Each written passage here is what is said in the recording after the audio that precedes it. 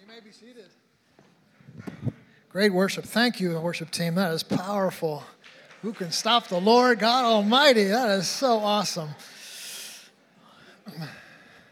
Well, we're probably going to be getting hungry soon, so I'll try not to be quite so long, but let me just take a half hour with you and talk to you here on our second session about how God deals with snakes, or how God brings order to chaos. So, Father, we ask for inspiration and power and authority to preach your word.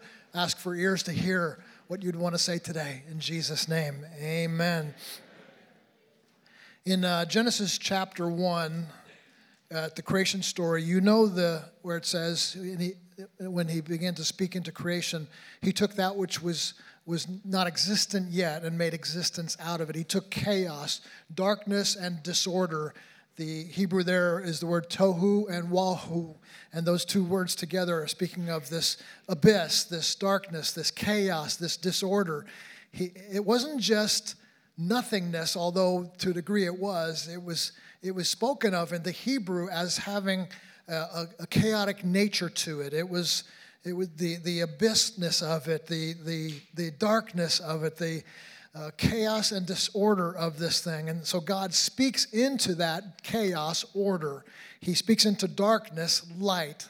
And so God, when we speak about things we're talking about in the last session, when there's suffering and there's pain, it's not just he leaves it alone and says, oh, well, the world's a bad place, but that he's constantly at work bringing order to chaos, bringing light to darkness, bringing life to death, taking that which is not and speaking it into existence, taking the Hebrew rabbis call this displacing the watery chaos. When he spoke into creation, there was the waters above, and he began to separate and make and order and put things into place. And every time he spoke, more came into order, less chaos, more order. Every time God speaks, every time you have a voice for God, you're bringing order into places of chaos. When you simply take a message like I spoke this morning and say, c'est la vive, que sera, sera, whatever will be, and we don't see that as, it's good to be honest and to assess the nature of reality as it is, but that doesn't mean we leave it that way. The power of a ministry is it never leaves things as they are. It speaks words into existence, and God began to speak into existence, and he began to form order out of chaos, out of emptiness, out of void, out of darkness. It's considered the pre-creation spoken before the spoken word of God. It was the state of void preceding the creation of the universe, and there was a gap between the original separation of heaven and heaven and earth. There was this gap, and God begins to bring things into his spoken divine order. It's one of the things I learned from my father, from the smallest things of ministry to the largest vision you might have, is doing things with what he called a divine order. And so one time we were in our office in New York City at Times Square Church, and we were walking down the hall, and there was a small piece of paper in the hallway. And I started to bend to pick it up. He goes, no, don't pick it up. Come over here with me. And we walked to the other end of the hall, and he said, let's just watch. He said, I bet nobody who walks down this hallway will stop and pick up that paper.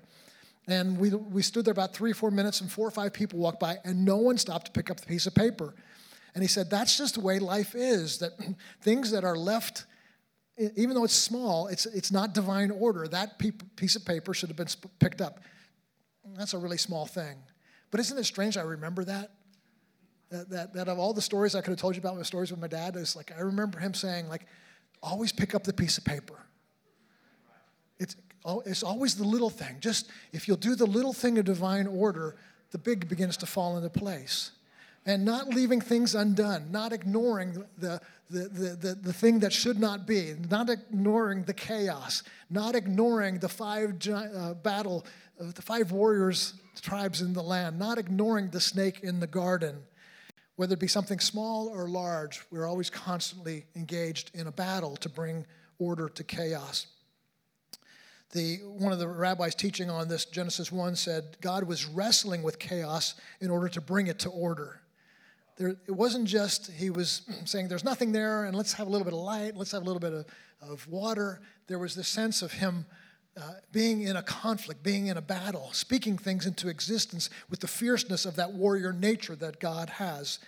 Now, I'm going to take you a long way to get to a good point, but it's going to take a while to get to the point. So you're going to do what a lot of us do when you hear somebody speak and you go like, I have no idea what he's talking about. So for the next 5 minutes or more, you might not have any idea what I'm talking about. But remember, the topic is bringing order out of chaos, of how God deals with the snake in the garden. But there's a long way around this. Turn with me, if you have your Bibles, to Job chapter 41.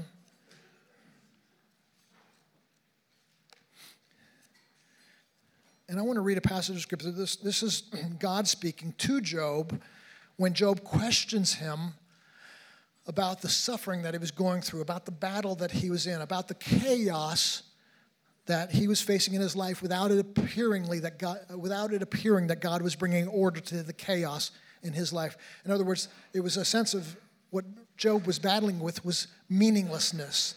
Is there any meaning in my suffering?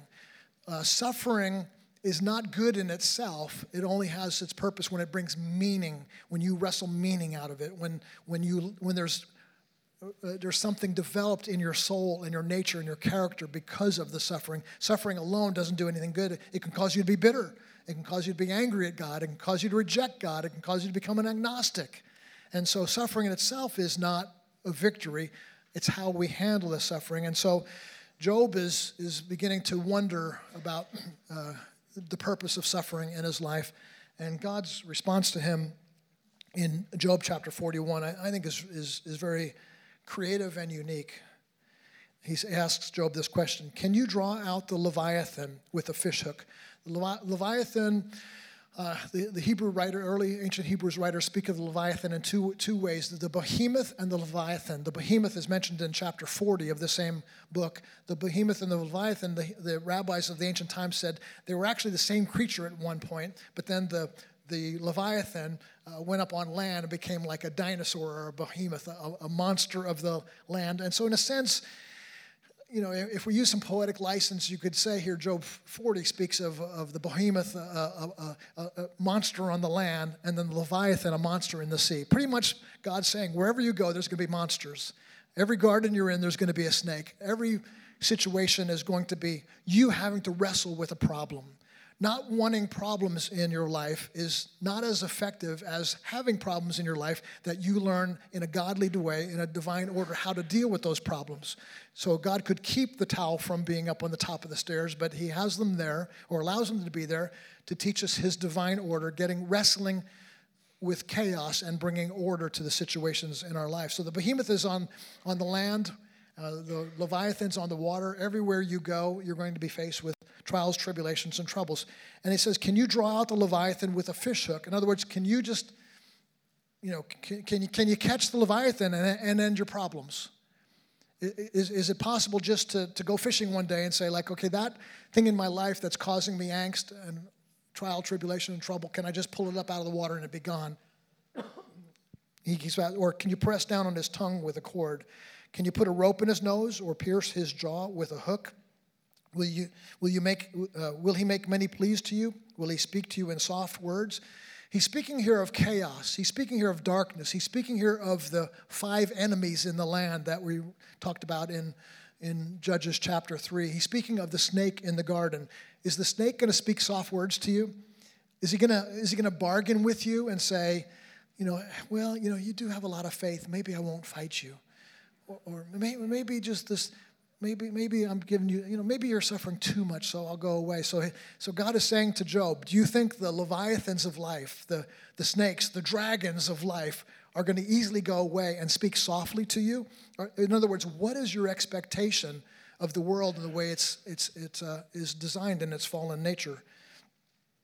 Verse 4, will he make a covenant with you and take him for your servant forever? Will you play with him as with a bird, or will you put him on a leash with your girls? Will traders bargain over him? Will they divide him up among the merchants? Will you fill his skin with harpoons or his head with fishing spears? Lay your hands upon him. Remember the battle. You will not do it again. I like that one, man. Have you ever been in one of those before? Not going to do that one again. I remember one time I was in San Francisco, and there was someone who was very flamboyant in their femininity, and I got this sense of like, man, that's demonic, and because he was confronting me, I was sharing the gospel with him, he was confronting me, and I just put a hand on his shoulder, I said, come out in the name of Jesus, and he said, come in and get me, big boy, and I went, oh, yeah, it's like, okay, I'm not going to go that route again, you know, I'm like, I'm going to be a little more cautious about sort of just street ministry like that and trying to cast out demons. There's certain things we're confronted with, and that's what God's saying to Job. So you're going to get in certain battles that next time you get in that battle, you're going to say, I'm checking out. I'm not me. I'm not in this fight. All right? And I'm not saying that's what God wants, but I'm saying that's the reality of the nature of our existence. Sometimes we find ourselves confronted with things. We go, don't ever want to be confronted again. There's pastors in this room who, you might think like, I signed a 2-year contract or whatever. Not that you would probably ever do that, but it's like, I can't wait till my 2 years is up because I am not going to be in this battle again. I'm not going to face these demons again. Not that the church is a demon, but you are fighting against demons when it comes to not members of your church. Maybe I don't know your church, but you know what I'm talking about, the powers and principalities and darkness. And so I love what God's saying here. Remember the battle you're in. You're not going to want to do it again. Behold, the hope of man is false. He is even laid low at the sight of him. No one is so fierce that he dares to stir him up. Who then is he who can stand before me? Wow. God's saying, this Leviathan of the deep, no one can battle with him. You can't put a fish hook in his mouth. You can't pierce his scales. His skin is too hard. His nature is unpenetrable. And no one who gets into battle with him will ever want to fight with him again. And then God says, who is him who can stand before me? Much more fierce than the behemoth. Much more fierce than the Leviathan. He continues though. Who has first given to me that I should repay him? Who is under the whole heaven is mine. I will not keep silence concerning his limbs or the mighty strength or his goodly frame. Who can strip him of his outer garment? Who would come near him with a bridle? Who can open up the doors of his face, or around his teeth his terror? His back is made of rows of shields, shut up as closely as with a seal. One is so near to another that no air can come between them. You get this picture? That this is like, if you've ever seen maybe a turtle or an alligator, and then their skin is so tough, you like if you stabbed it with a knife, it wouldn't penetrate. That's what he's saying. The skin is so tense together. They are joined together with one another. They clasp each other that cannot be separated. His sneezing flashes forth light. His eyes are like the eyelids of the dawn. Out of his mouth goes flaming torches. Sparks of fire leap forth. It almost appears like I don't think it is, but it almost appears mythological, doesn't it? Like this. If you were to read this as a child, you say a fire-breathing dragon is what it, the Loch Ness monster that had fire able to come out of its mouth. This is a fierce monster that no one can tame. No one can put a fish hook in his mouth. Verse 20, out of his nostrils come forth smoke, and from the boiling pot and from burning rushes his breath kindles coals. A flame comes forth from his mouth. In his neck abides strength, and terror dances before him. The folds of his flesh stick together, firmly cast on him, and are immovable. His heart is as hard as stone, hard as the lower millstone. When he raises himself up, the mighty are afraid at the crashings, and at crashings they are beside themselves. Though the sword reaches him, it does not avail, nor the spear, nor the dart, nor the javelin. He counts iron as straw and bronze as rotten wood. The arrow cannot make him flee. For the sling of stones are turned into stubble. Clubs are counted as stubble. He laughs at the rattle of javelin. His underparts are like sharp potsheds. He spreads himself like threshing sledge of mire. He makes the deep boil like a pot. He makes the sea like a pot of ointment. Behind him he leaves a shining wake. One would think the deep to be white-haired. On the earth there is none like his, a creature without fear. He sees everything that is high. He is king over all the sons of pride. This to me is God speaking of the snake in the garden. when I say to you early this morning, there's always a snake in your garden, it's no small thing. This is what God is saying that snake is like. He's fierce. He's unrelenting. He's horrible. He's after you. He comes to kill, steal, and destroy. And we are engaged in a battle with the Leviathan. We are called to go into conflict. We are called to be. Have you ever seen? You've seen the pictures of the little boy with a shield and a sword, and there's the fire-breathing dragon. That's who we are. We're the David with the Goliaths. We are called to fight things that no man would dare fight, and that others who have engaged in battle say, "I remember that battle, and I will never go into it again. I'll never be engaged in that." But there's something different in you and I. There's a different calling on our life, and God has something unique for us. There's a German word that the English don't have for this. It's called Chaoskampf. Chaoskampf. I wish there was an English word that could describe this, but in the German it means struggle against chaos. And they have one word for it, and it contains what I'm trying to describe to you here this morning, is that we are called into Chaoskampf. We are called to battle, to struggle against chaos. We are called to be like God. We are the children of God, and God is a God who brings order out of disorder, order out of chaos. And he's calling us to engage in that, to get in the battle, to wake up and say, there's a fight. There's a battle afoot. Let me get in there. Let me engage in a battle. Don't let me run from it. Don't let me hide from it. Don't let me be so wounded and defeated that I want to withdraw. Don't let me remember battles of old that I've lost and therefore no longer want to fight again. Put me in the fight. Put me in, coach. Let me in there. I think I can do something. Not in your own strength. We'll talk about that in just a moment, but in God's power. Now, there's not only a Leviathan and a behemoth. In Genesis chapter 1, verse 21, it says, God created great sea creatures. And some scholars have said this is the Leviathan, the behemoth. He created them. And it says he created great sea creatures. And then he spoke to them, let them fill the seas. That's not good news for us. It's like if there was one, Loch Ness Monster or one Leviathan out there, and you were in a boat, that would be bad news. But if God said, let the sea be filled with them, what's that saying? It is a dangerous world. There's a lot to be contended with out there. You are not on, as I said earlier, on a cruise ship. You're on a battleship. If you're not in it for the fight, then you got to get out. You got to step aside, because what you've signed up for when you signed up for ministry is by its very nature a battle. It is a conflict. It's the conflict of bringing order to chaos, of bringing light to darkness, of bringing good to that which is evil, of changing the very environment, the fabric of the things around you.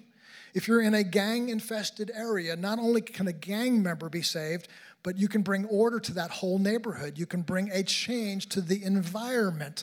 We're talking major conflict, major battle, major Leviathan. And I believe there are whole communities, whole cities, whole neighborhoods that are left in its chaos, left in its disorder, left in its place of broken down and abandoned, simply because a man or woman of God didn't stand up and say, this is meant to be contended with. This is meant to be fought. This is not meant to be accepted and left alone as if the Leviathan has free reign without having any contention to it. And so God is calling people to this struggle against chaos. When you sign up for this, it's not easy. It's not light. It's weighty. It's heavy. It's deep. It's a struggle. It is wrestling. But the Bible is filled with those analogies, isn't it? The words that we talk about, even the ones that we talk about as being pleasant ones, are warfare mentality. The word victory means there's somebody to be conquered. Overcome means there's something to overcome.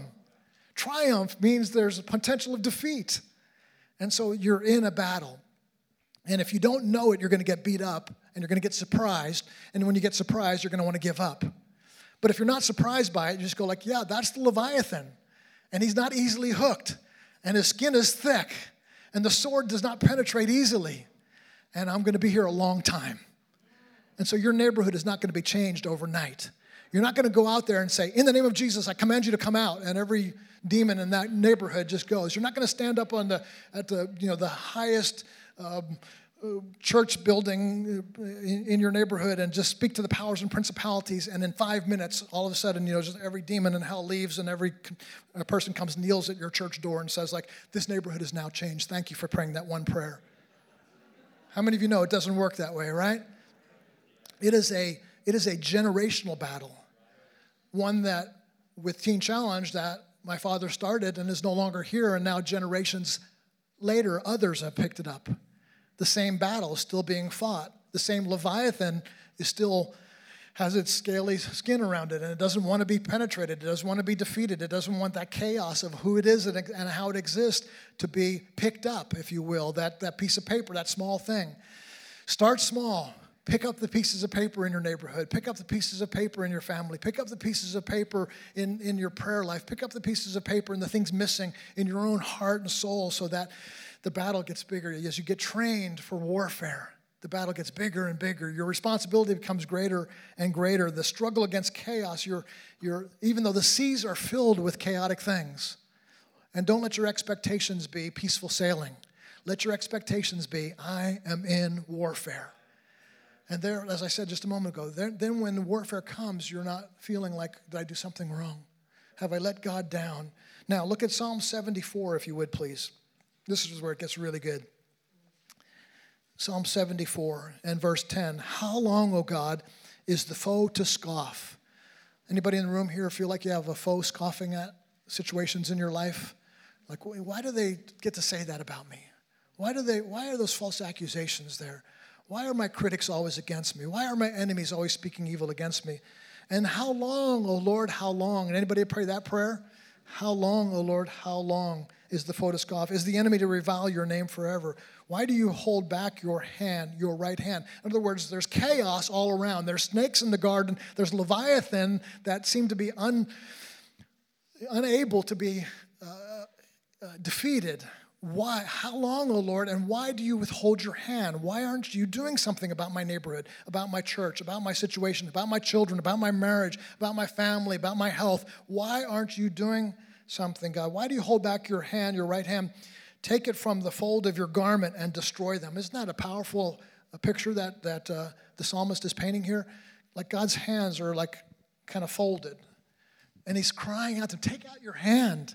Take out your strong hand. Do something. The snakes in the garden, the leviathans in the land. Take out your hand and do something with this. And this is the cry, and destroy them. Yet God, my King, is from old, working salvation from the midst of the earth. All right, now listen to this. In verse 13, you divided the sea by your might. You broke the heads of the sea monsters on the water. You crushed the heads of the Leviathan and gave him as food for the creatures of the wilderness. You split open the springs and the brooks. You dried up the ever-flowing streams. Yours is the day. Yours is the night. You have established the heavenly lights and the sun. You have fixed all the boundaries of the earth. You have made summer and winter. What is he speaking of here, the psalmist? Creation. He's speaking of the division of the light and the day, of creating the waters and the earth, the sun, the moon, and the stars. He's speaking of creation, but he's using an analogy here, going back to Job. Job was written before Psalms. He's going back to the analogy of God speaking to Job, and he's saying there, this battle that you spoke about with Job, in some sense, in some form, was you wrestling with creation. You taking that which was disorder, chaos, nothingness, darkness, and making it into something. The chaos comp, the struggle with chaos. And he's saying here, that's what you did with the Leviathan, that the Leviathan was chaos. The Leviathan is the snake in the garden. The Leviathan is the 5 tribes that are left in the land for you to battle. And God, I love this story here. In creation, he was defeating these powers. Now, that alone is interesting to me, but it goes one step further. In the Garden of Eden, there's 2 stories. Remember, there's 2 different stories of creation. One is in the first chapter, and it talks about the 7-day creation. And then it retells the whole story in chapter 2 and 3, and it begins to maybe personalize it and limit it to a little bit more to the story about what was happening within the garden. And in there, in chapter 2, it tells it a little bit different than chapter 1, and it's the same story, and they mesh well, but there's just some different particulars. And in the second story, he says that at the time there were no bushes or shrubs or trees because the water had not gone out it came up from the garden to plant. And so the picture that God is painting is really a strange one here in the second chapter of Genesis. And it seems to be painting a picture that the trees and the flowering in the garden was all within the garden, but outside of the garden it had not yet flourished yet. And so the call of God on Adam and Eve's life was going to be to tend the garden, to spread the garden, to be fruitful and multiply. In other words, the picture that I get from Genesis chapter 2 is God is saying, I set you up internally. You have something good yourself. You're living in a garden. You're living in a place of peace, but surrounding you is chaos and disorder. And I'm asking you to go and subdue, to multiply, to expand, to tend the garden, to go into those places that are yet to be developed. Go more, get more, accomplish more, go further, go deeper, go broader, go wider. Bring the garden to the rest of the earth. And when the fall of man comes, he empowers them, even though they're outside of the garden. He empowers them, equips them to be able to spread some of what the garden had in its light. Now, I say all that to simply say this. He crushes the head of the Leviathan. He's speaking of he crushes disorder. He crushes chaos. And then in Genesis chapter 2, he calls the call of God, initially, the very core of who we are as the people of God, as children of God, is to take our lives that have been ordered by God and to go into places where there's disorder and chaos and begin to spread the light of the love of Jesus Christ, to spread the gospel, to spread the power, to spread the good news, to spread order, the divine order of God where there's chaos everywhere you go. I was speaking to a young man recently who began to describe his home situation, a wife who's probably, the way he's describing it, bipolar, and it's just like, it looks like a no-win situation, but he wants to stay in there. And so I was encouraging him, you're in disorder. You are in chaos. You are living in a situation where at any moment things could explode without it being your fault. She could just start yelling and screaming at you and calling you every foul four-letter name in the book, and just out of randomness. And so he's living in a situation of chaos. What's he to do? Get angry, retribution, escape, run, hide. What do you do in situations like that? I encouraged him to look at this. God brings order to chaos. And that his role is, he may not ever be able to change her, that she has free will, but he can bring order to his life. He can figure out how to respond to her in that situation. He can figure out how to pray over that situation. He can figure out how to minister best to the children. So he has an opportunity not to live in this situation feeling like the world is falling apart, chaos is ruling over him, he has no authority, no power. No, now he has a new vision. He can say, no matter what's coming at me, the chaotic situation around me, I have divine order within me. There's a garden within me. There might be snakes around me, but inside of me is a garden. And I'm called to spread that. I'm called to bring that to places where it's not at this point. And so we are called to just as God our Father subdues chaos, you and I in this room are called to subdue chaos. That's our calling, just like our Father. From Genesis chapter 1, from the very creation story, this whole thing got started with God saying, there's darkness and abyss and disorder, and I'm going to speak things into it. And then he sends us out of the garden and says, wherever you go, you're going to bring garden with you. There's going to be snakes. There's going to be difficulty. There's going to be pain. There's going to be suffering. But that's not the end of the story. The end of the story has some good news. That's why it's called the good news, right? There's good news to this thing, and we are called to go out and to penetrate life and to make a difference in the world. And the gospel message of Jesus Christ, the power of prayer, the authority of preaching the word of God, the ability to intercede over a neighborhood, the ability to prayer walk a neighborhood and say, this is going to be God's territory. Where there's chaos, you are called to bring order. Every time a teen challenge center is set up in a neighborhood, it begins to change the very fabric of that neighborhood, at least if it's an effective one. It doesn't just help the 12 or 15 guys or gals in the program. It begins to penetrate that neighborhood. A church that's sitting is meant to be a city set upon a hill. It's not meant just to be a holy bless me club to the 100 people inside of it and saying you're going to feel better, and when you leave on Sunday, you're meant to make an impact on that neighborhood.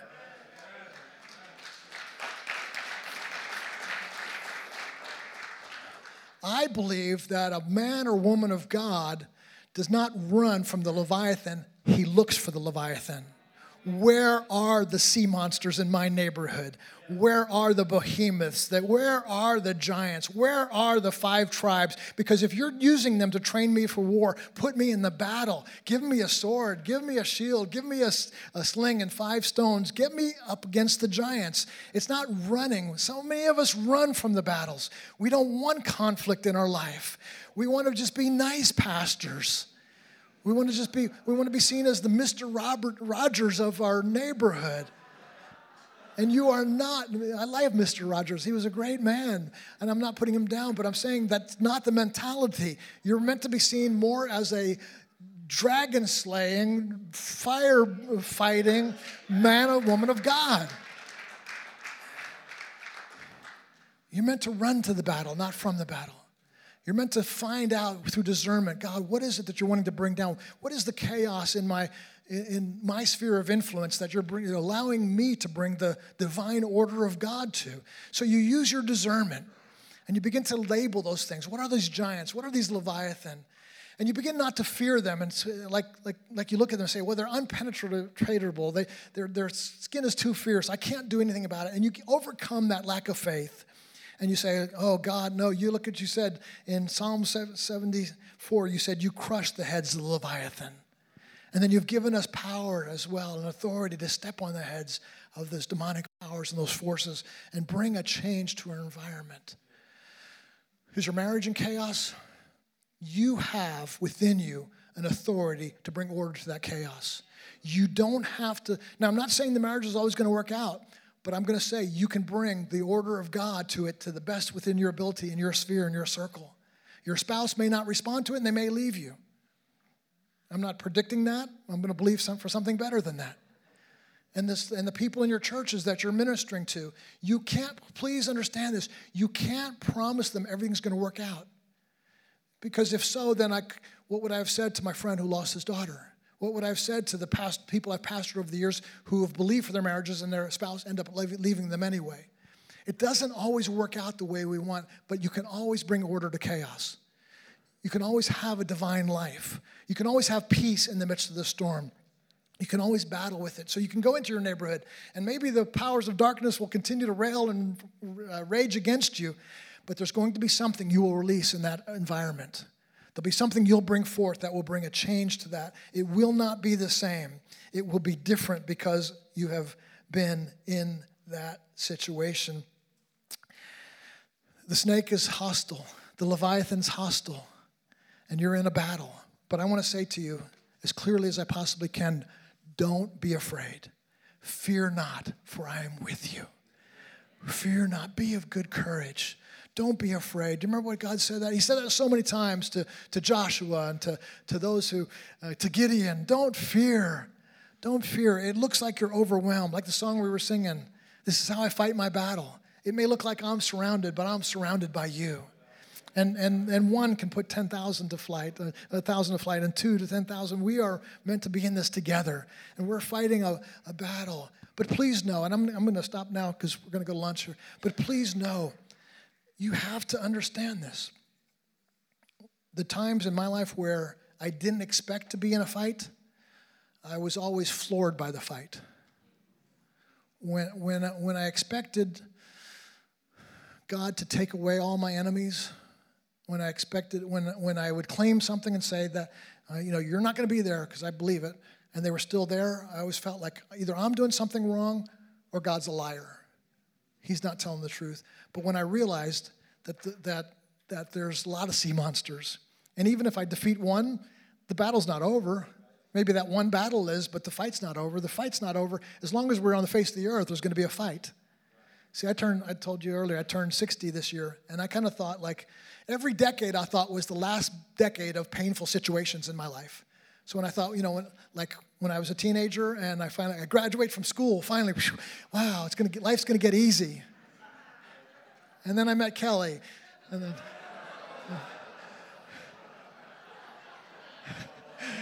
and life got a lot easier. And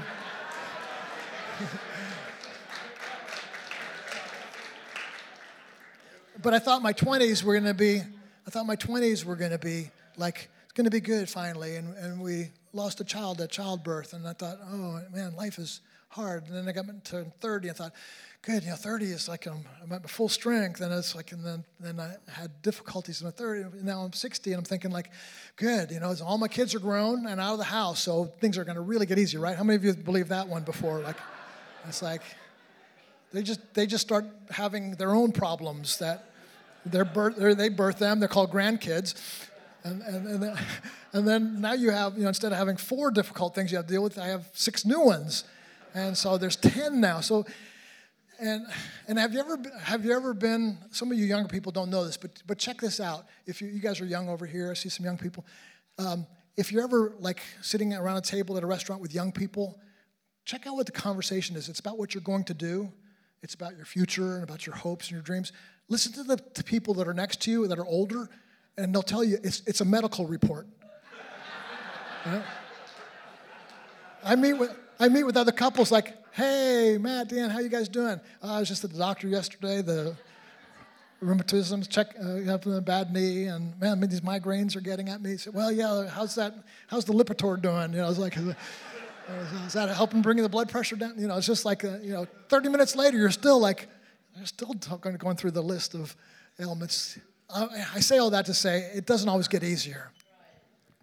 I don't know that there's an easy season, all right? And if you want easy, join a cult, because they'll just brainwash you, and you'll sing Kumbaya. But if you want to make a difference in the world, you're going to have to get in a fight.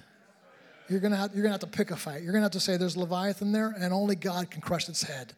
But I want to be part of that. I want to be part of that, and choose the battle. Like, which is it? Is it the war on drugs? Throw me in that battle. Is it lost people that don't know Jesus? Give me that evangelistic spirit. Is it the demonic powers that are ruining neighborhoods? Then give me that gumption to get in there. Stand up and be a fight. Be like my son Elliot when he was a little boy. He was the youngest of my 3 sons, and one day I saw them. They were outside playing football, and he wanted to play, and they weren't letting his 2 older brothers and their neighbors weren't letting him play. And every time he'd come up into the huddle, they would push him, literally knock him over. They'd push him, and I was going to get out there and protect him. I thought he's got to learn a little bit, so I was watching and letting him go for a little while. And I thought my son Elliot was so cool because he would fall over, and they would do a play, and he would get up and he'd dust himself off, and he would say this. He goes, "Oh yeah." And he'd come back to the huddle again. They'd push him over again, and he would not dust himself. "Oh yeah." He would do that time and time again. I was so proud of Elliot. And I was so glad I didn't go in and rescue him right away, because he was learning to fight. He was learning the metal that he was made of. He was learning to say, oh yeah.